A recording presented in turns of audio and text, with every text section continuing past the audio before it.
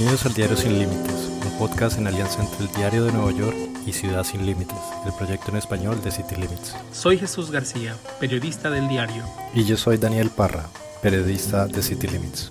El Consejo Ciudadano para la Seguridad y la Justicia de la Ciudad de México lidera distintos programas que incluyen acciones contra la trata de personas. Ante el cruce de inmigrantes de diversos países a través de México, el Consejo se coordina con otras organizaciones, con el gobierno mexicano y de Estados Unidos para dar seguimiento a posibles casos de trata, los cuales son denunciados a través de sus líneas de ayuda. El Consejo recién publicó el tercer reporte anual sobre la trata de personas, desafío global y virtual, donde expone los avances y desafíos para enfrentar la explotación laboral y sexual de personas. Hoy tenemos como invitado al doctor Salvador Guerrero Chiprés, presidente del Consejo, para hablarnos de los retos de la trata de personas, no solo en México, sino evidentemente en Latinoamérica y parte de los Estados Unidos. Bienvenido, Salvador, muchas gracias por aceptar esta invitación. Al contrario, muchísimas gracias por permitirme estar con ustedes. Primero que nada, porque el tema de la trata en los últimos años se ha puesto mucho sobre la mesa, se habla en los medios, pero sigue siendo para mucha gente confuso qué es la trata de personas y por qué es importante la coordinación entre organizaciones civiles, gobiernos locales y extranjeros. La mayoría de las personas que son víctimas de trata no saben que lo son. Y es que es tan difícil y complejo el tipo penal que inclusive las autoridades que persiguen el delito en cualquier país de nuestro continente tiene dificultades para que el proceso sea adecuado al tipo penal. Y entonces voy a la respuesta, ¿qué es trata de personas? En México hay 11 modalidades de trata de personas y todas tienen en común que implican esclavitud, alguna forma de esclavitud, es decir, que las personas no dominan su tiempo, no deciden sobre su cuerpo, no deciden sobre sus ingresos, de su forma de comunicación, ni de su proyecto de vida. Las tres maneras más frecuentes de trata de personas son explotación sexual, es decir, alguien que inclusive puede engañar a una persona diciéndole después de casarse con ella y después de tener familia con ella, le dice, oye, tengo que pagar una deuda, ayúdame por favor a resolverla. Y empieza a pasar de esa expectativa de solidaridad a convencerla, persuadirla de que se prostituya, pero puede haber organismos delictivos de alta peligrosidad y globales, que pueden estar en cualquier país del mundo. Eventualmente pueden tratarse de Rusia, puede tratarse de un país de Europa Oriental, de cualquier parte del mundo en realidad, pero los más frecuentes tienden a ser de esos países. Reúnen a jóvenes a quienes se enganchan diciéndoles que van a tener una oportunidad de ser artistas, de cambio de vida, de estudiar, de viajar, de tener más ingreso, y después las van arrinconando, pues diferentes lugares, pueden ser edificios, pueden ser hoteles, puede ser una casa grande donde hay muchas habitaciones y ahí las explotan sexualmente. Este es el más común que hace víctimas a mujeres. De las 11 modalidades, explotación sexual. Hay también explotación laboral o también trabajo forzoso, que se conectan muchísimo, que básicamente llevan a personas que vienen de cualquier otro país y las dejan en pequeñas barracas modernas, si se quiere decir así, donde hay pequeñas habitaciones y hay muchas de esas personas a las que obligan a trabajar de sol a sol y les pagan un peso o nada. Y eventualmente les están diciendo que ese dinero que reciben de salario se les está ahorrando, o que eventualmente les va a servir para acumular, para pagar, traer a una persona de otro país a Estados Unidos, o cualquier variedad que se le ocurra al delincuente. Por lo pronto, controlan sus documentos, su voluntad, su ingreso, sus relaciones, su teléfono celular. Así que, en principio, hay que identificar a la trata de personas como un tema de esclavitud, donde las personas no disponen de su tiempo, no pueden hablar de su trabajo, no manejan sus documentos, no manejan su comunicación con la familia, no pueden de ninguna manera inclusive salirse fácilmente de esa situación de control físico, emocional, psicológico en que las tienen los tratantes, que insisto, pueden provenir de cualquier país, pueden ser también estadounidenses. Y las dos formas de trata de las 11 modalidades que hay en México, reúnen alrededor del 68% de todos los reportes de trata que tienen que ver con personas que vienen de México y que van a Estados Unidos o que han transitado por Estados Unidos. Esas dos modalidades predominan sobre todas las demás y el trabajo forzoso, la explotación laboral se da sobre todo, sí, en campos agrícolas, pero también ocurre en restaurantes, en hoteles, en cualquier otro espacio. El reporte de Trata de Personas, desafío global y virtual revela que se presentaron 3.498 reportes procedentes de 4 continentes: América, Europa, Asia y África. ¿Nos podrías explicar cómo funciona la trata de personas y cómo se intersecta con inmigración. Una cosa es trata de personas y otra es el tráfico ilegal de personas. La diferencia fundamental es que trata de personas tiene como propósito, desde el punto de vista delictivo de los tratantes, que al llegar a Estados Unidos, el control de la persona lo mantiene el tratante. En contraste, lo que se refiere a tráfico ilegal de personas es que el control de la persona termina cuando esta persona arriba a su puerto de destino, a su ciudad objetivo. Esa es la gran diferencia. Así que sí puede haber intersecciones entre el tema de migración ilegal o tráfico ilegal de personas con el tema de trata, cuando algunos maleantes, ya llegando la persona a Estados Unidos, la capta, la captura, la coopta y la lleva a un lugar donde supuestamente le va a ir bien, pero en realidad predominantemente la van a obligar a que sea explotada sexualmente o laboralmente. Esas dos formas, que son, insisto, las predominantes, pueden explicar esa interacción que puede haber entre la migración o el tráfico ilegal de personas y la trata de personas, que es propiamente la esclavitud. Miren, por ejemplo, nosotros tenemos identificados reportes que vienen de estos países y a partir de la lista vas a advertir cómo, del propio Estados Unidos, Honduras, Perú, Colombia, India, Canadá, Emiratos Árabes Unidos, Ecuador, Francia, Guatemala, Uruguay, España, Afganistán, Bolivia, El Salvador, Haití, Nepal, Nicaragua, Nigeria, Pakistán, Paraguay, República Dominicana y Arabia Saudita. Inclusive en este reporte se habla de un caso somalí, es decir, de una parte de África. Entonces, muchas personas tratan de buscar oportunidades en Estados Unidos y se van acercando a los países que a su vez tienen proximidad cultural o territorial precisamente con Estados Unidos. De ahí que los datos que nos ha compartido la autoridad federal, sea en el departamento DOL, el Departamento de Trabajo en Estados Unidos, o algunos policías que se encargan de la persecución de trata, nos señalan que entre el 75 y el 85% de las personas que eventualmente son víctimas de trata, que son identificadas por la autoridad estadounidense, son personas que provienen de México, no que hayan nacido en México, sino que provienen de muchos países, aprovechan México y se van acercando a la frontera, logran pasar la frontera y entonces son captadas o capturadas, sean que hayan sido conectadas desde el origen, en algún punto intermedio o a su llegada, lo cual establece la probabilidad de que eventualmente los que se dedican al tráfico ilegal de personas pueden tener conexiones verbales, orgánicas, programáticas, con los delincuentes que se dedican a la trata de personas. Nosotros sostenemos en el Consejo Ciudadano desde hace 4 años que esos delitos están en lo que llamamos los abogados una situación de concurso de delitos o convergencia delictiva. Es decir, que el tratante puede estar vinculado con el tema de drogas, el tema de armas y con un delito muy frecuente, todos de ellos muy frecuentes, que son de hecho los más prevalentes en todo el continente, incluido Estados Unidos, que son el fraude y la extorsión. Así que este concurso de delitos hace muy difícil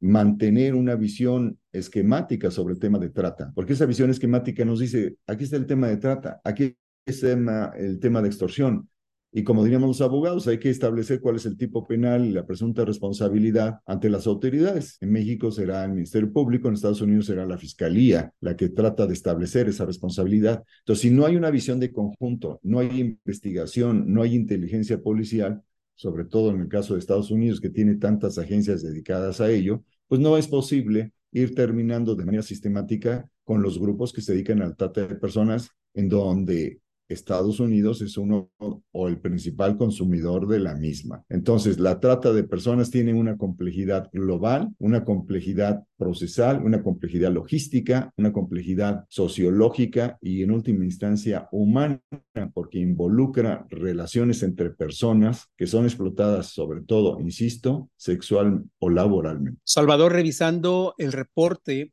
veo una gráfica bastante interesante de 2019 al 2023 sobre cómo se ha ido, digamos, cómo ha habido el reporte, cómo el Consejo está recibiendo estos reportes.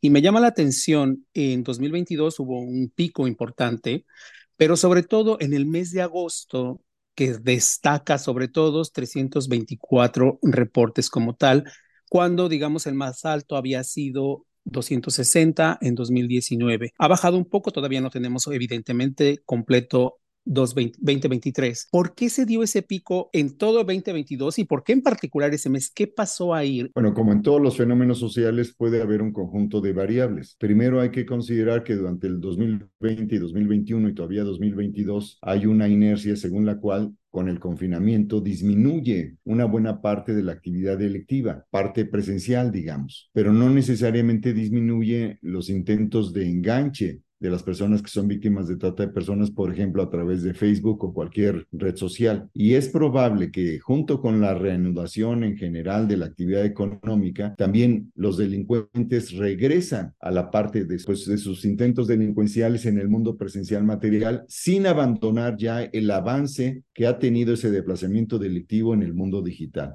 Así que es probable que ahí se hayan reunido todas esas tendencias y que puedan explicar ese repunte que además corresponde eventualmente con una época de fin de vacaciones de verano, donde de pronto hay probablemente alguna posibilidad de comunicarse, porque hay que decirlo, la trata de personas es sobre todo control de las personas, de sus comunicaciones, de sus documentos. Así que son varios factores vinculados, reactivación económica, comunicación, tal vez el periodo inicial o terminal de vacaciones, la oportunidad de una atmósfera cercana, algún tipo de información que proviene de los aliados del Consejo Ciudadano, de otras organizaciones en Estados Unidos con las que trabajamos, así como con Canadá, para combatir la trata de personas. Yo creo que es un conjunto de elementos. ¿Nos podrías explicar cómo la pandemia afectó o transformó el fenómeno de la trata de personas? Debido al confinamiento, se incrementó la velocidad con que los delincuentes se adaptaron a la posibilidad de utilizar las redes sociales para enganchar personas, inclusive a los videojuegos. Es posible que, dadas las circunstancias de la desigualdad económica de todo el continente, de todo el mundo, pues muchos papás y mamás no estaban cuidando a sus hijos o hijas, y los tratantes también se disfrazan de integrantes de una comunidad de gamers.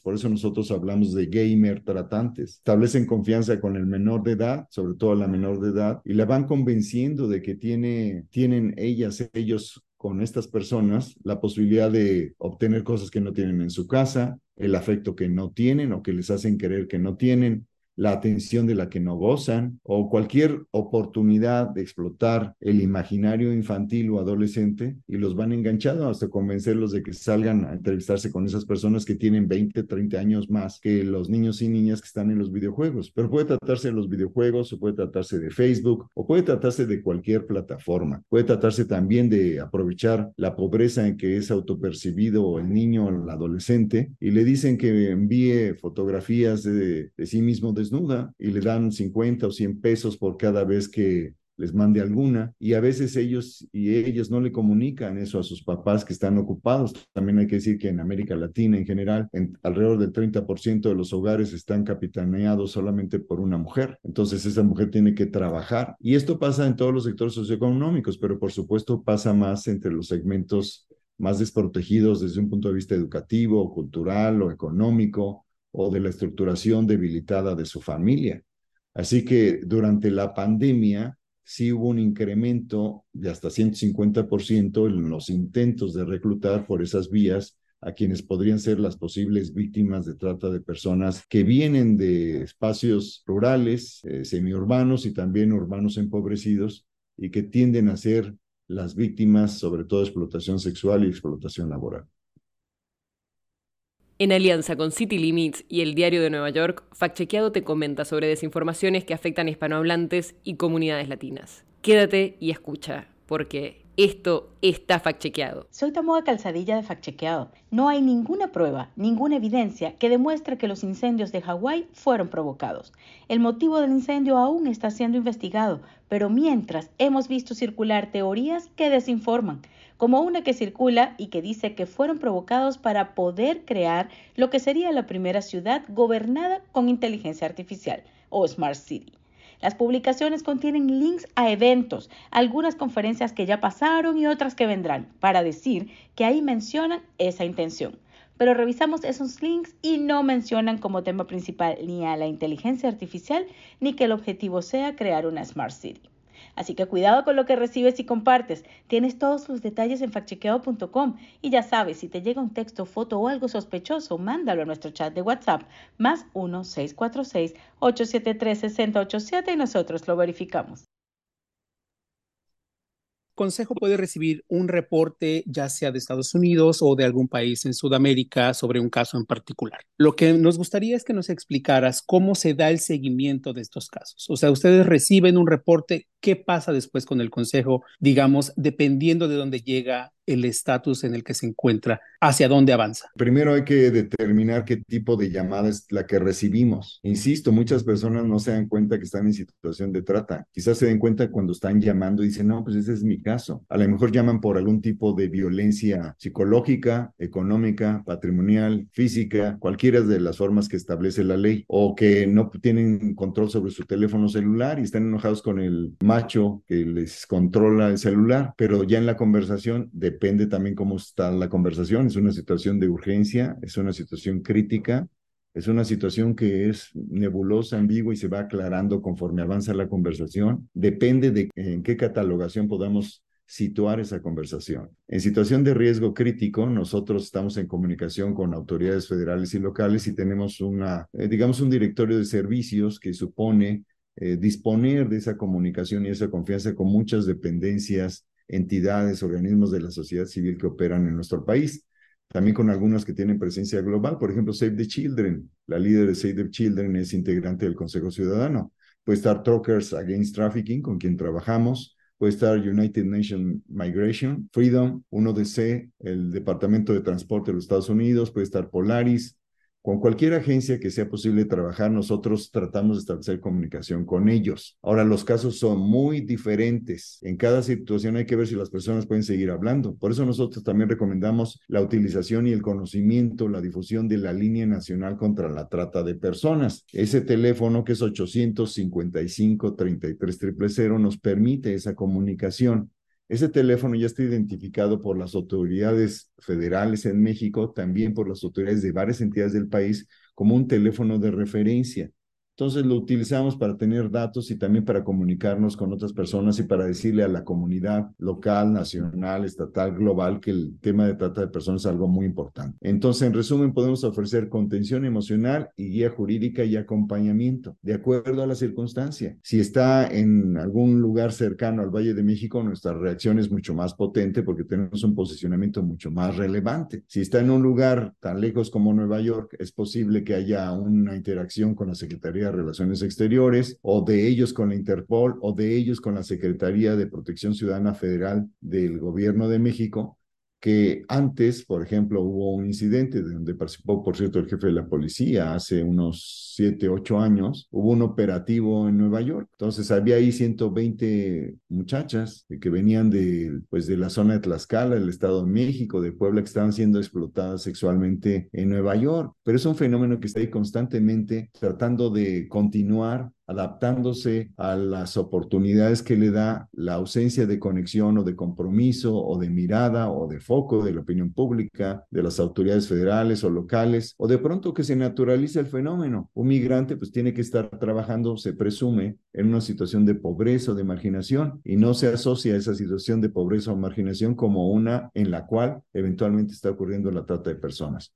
Así que nosotros les decimos utilicen también el WhatsApp, porque así ocurre con ciertas formas de violencia y delincuencia, que es más privado también para nuevas generaciones utilizar el WhatsApp, y nosotros también le damos seguimiento. Pero insisto, hasta donde se puede, pues en el momento en que ya no hay comunicación, no hay manera de acercarse o geolocalizar o compartir información con las autoridades que estén en la zona donde eventualmente habría un caso de trata de personas, que por otra parte procesalmente pues tiene que justificarse, porque acciones, medios y fines tienen que estar de acuerdo a los procesos que pueden acreditar la acción de la autoridad, justificar la acción de la autoridad para que haya, por ejemplo, un operativo o un cateo. En México nosotros ya tenemos la capacidad de que si se comparte información en detalle, podemos impulsar con las autoridades que haya cateos, que haya detenciones, si hay tiempo, modo, lugar, circunstancia, donde están ocurriendo situaciones ilegales que pueden ser o son de trata de personas. ¿Nos podrías ilustrar con ejemplos cómo funcionaba la trata de personas antes de la pandemia y cómo evolucionó y funciona ahora? La única diferencia notable que nosotros percibimos es que primero hay convergencia de delitos. Antes los tratantes se decía que se dedicaban a eso solo, se dedican a todos los delitos, no a uno solo, no a la trata.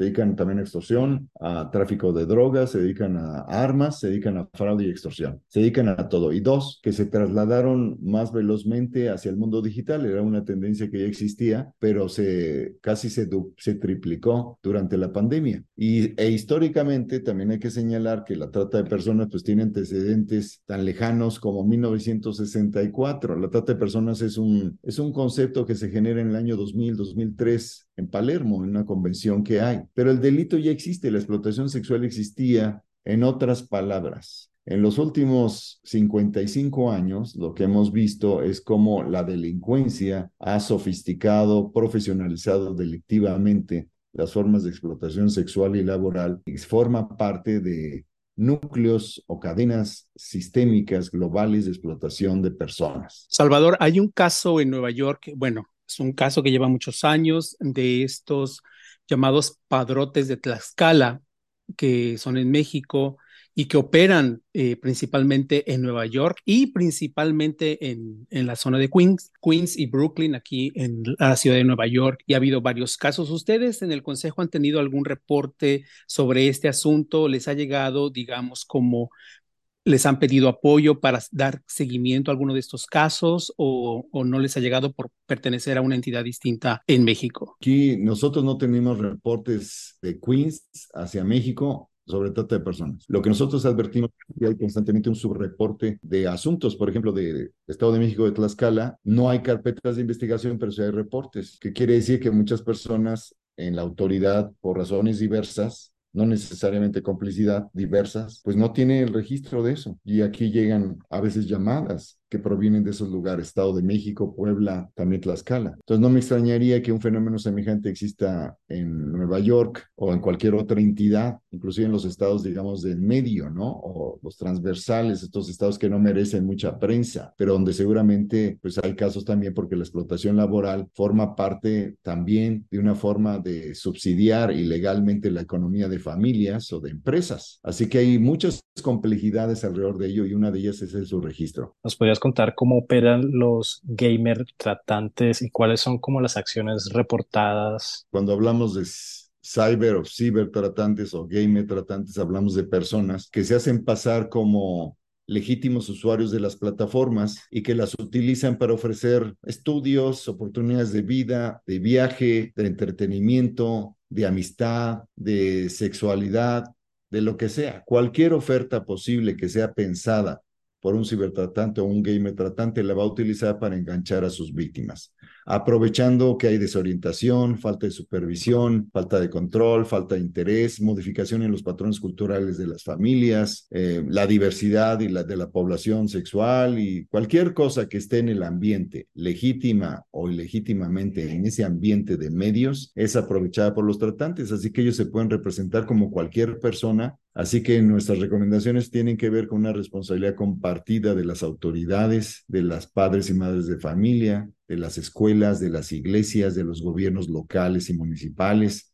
de todo mundo para asumir que lo que le pasa a cada persona es incumbencia de la comunidad. Y esto pues sí puede chocar con una visión distinta, una visión liberal que dice que todo es responsabilidad de tu persona y de tu voluntad. Y ahí sí, del Consejo Ciudadano nosotros defendemos esa posición que algunos querrán llamarle de izquierda, y si le quieren llamar de izquierda, pues que le llamen de izquierda, pero queremos que la comunidad en su conjunto es corresponsable de lo que pasa con las personas más vulnerables. Así que la visión liberal o ultraliberal que dice que si una mujer cometió un error, pues que caiga sobre ella todo el peso de la ley o todos los errores derivados de sus decisiones, pues no nos sirve, porque en realidad los más vulnerables siempre están siendo vistos en la mirada de los delincuentes y aprovechan donde hay debilitada una comunidad, una familia, una iglesia, una empresa, una cadena productiva, todo lo aprovechan para depredar patrimonial y sexualmente. Salvador, por favor, ofrécenos el número que ustedes tienen habilitado y bueno, como reciben también reportes de otros países que les llegan también, ¿cómo podría funcionar esto para esas personas? ¿Qué recomendaciones les darían? Bueno, tenemos un número que es la Línea Nacional contra la Trata de Personas, es 855-33-000, pero también tenemos uno que lo usamos mucho, que es 55-55-33-55-33. A todas las personas que se encuentran en situación vulnerable, porque están migrando, porque están buscando trabajo, porque quieren salir de una situación de pobreza, porque quieren adquirir algo que no les es posible desde su familia, porque su familia no tiene recursos o perciben que no tienen oportunidades, porque se hayan rodeados de entornos de inseguridad, inclusive armada, donde hay violencia que implica la muerte de personas por la violencia armada en el país que sea. Todas esas personas tienen oportunidad de escapar de la esclavitud en algún momento. Solo tienen que hacer acopio de voluntad, de información, aunque sea poquito, asumir que no hay ningún trabajo ni ninguna práctica que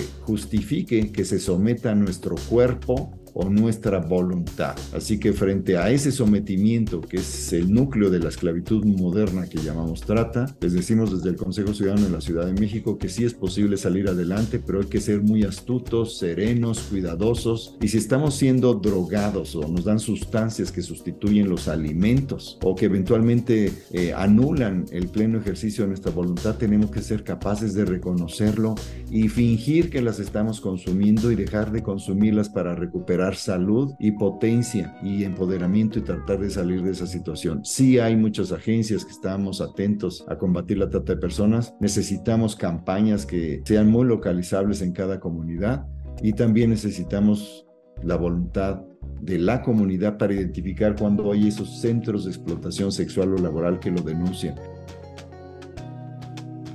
Salvador, pues muchísimas gracias por compartirnos, ampliarnos un poco más sobre este reporte que recién publicaron y el trabajo que están realizando y que, bueno, converge con la inmigración. Muchísimas gracias. Gracias a ambos, gracias Daniel, gracias Jesús. Muchas gracias, Salvador, que estés bien. Gracias, hasta luego.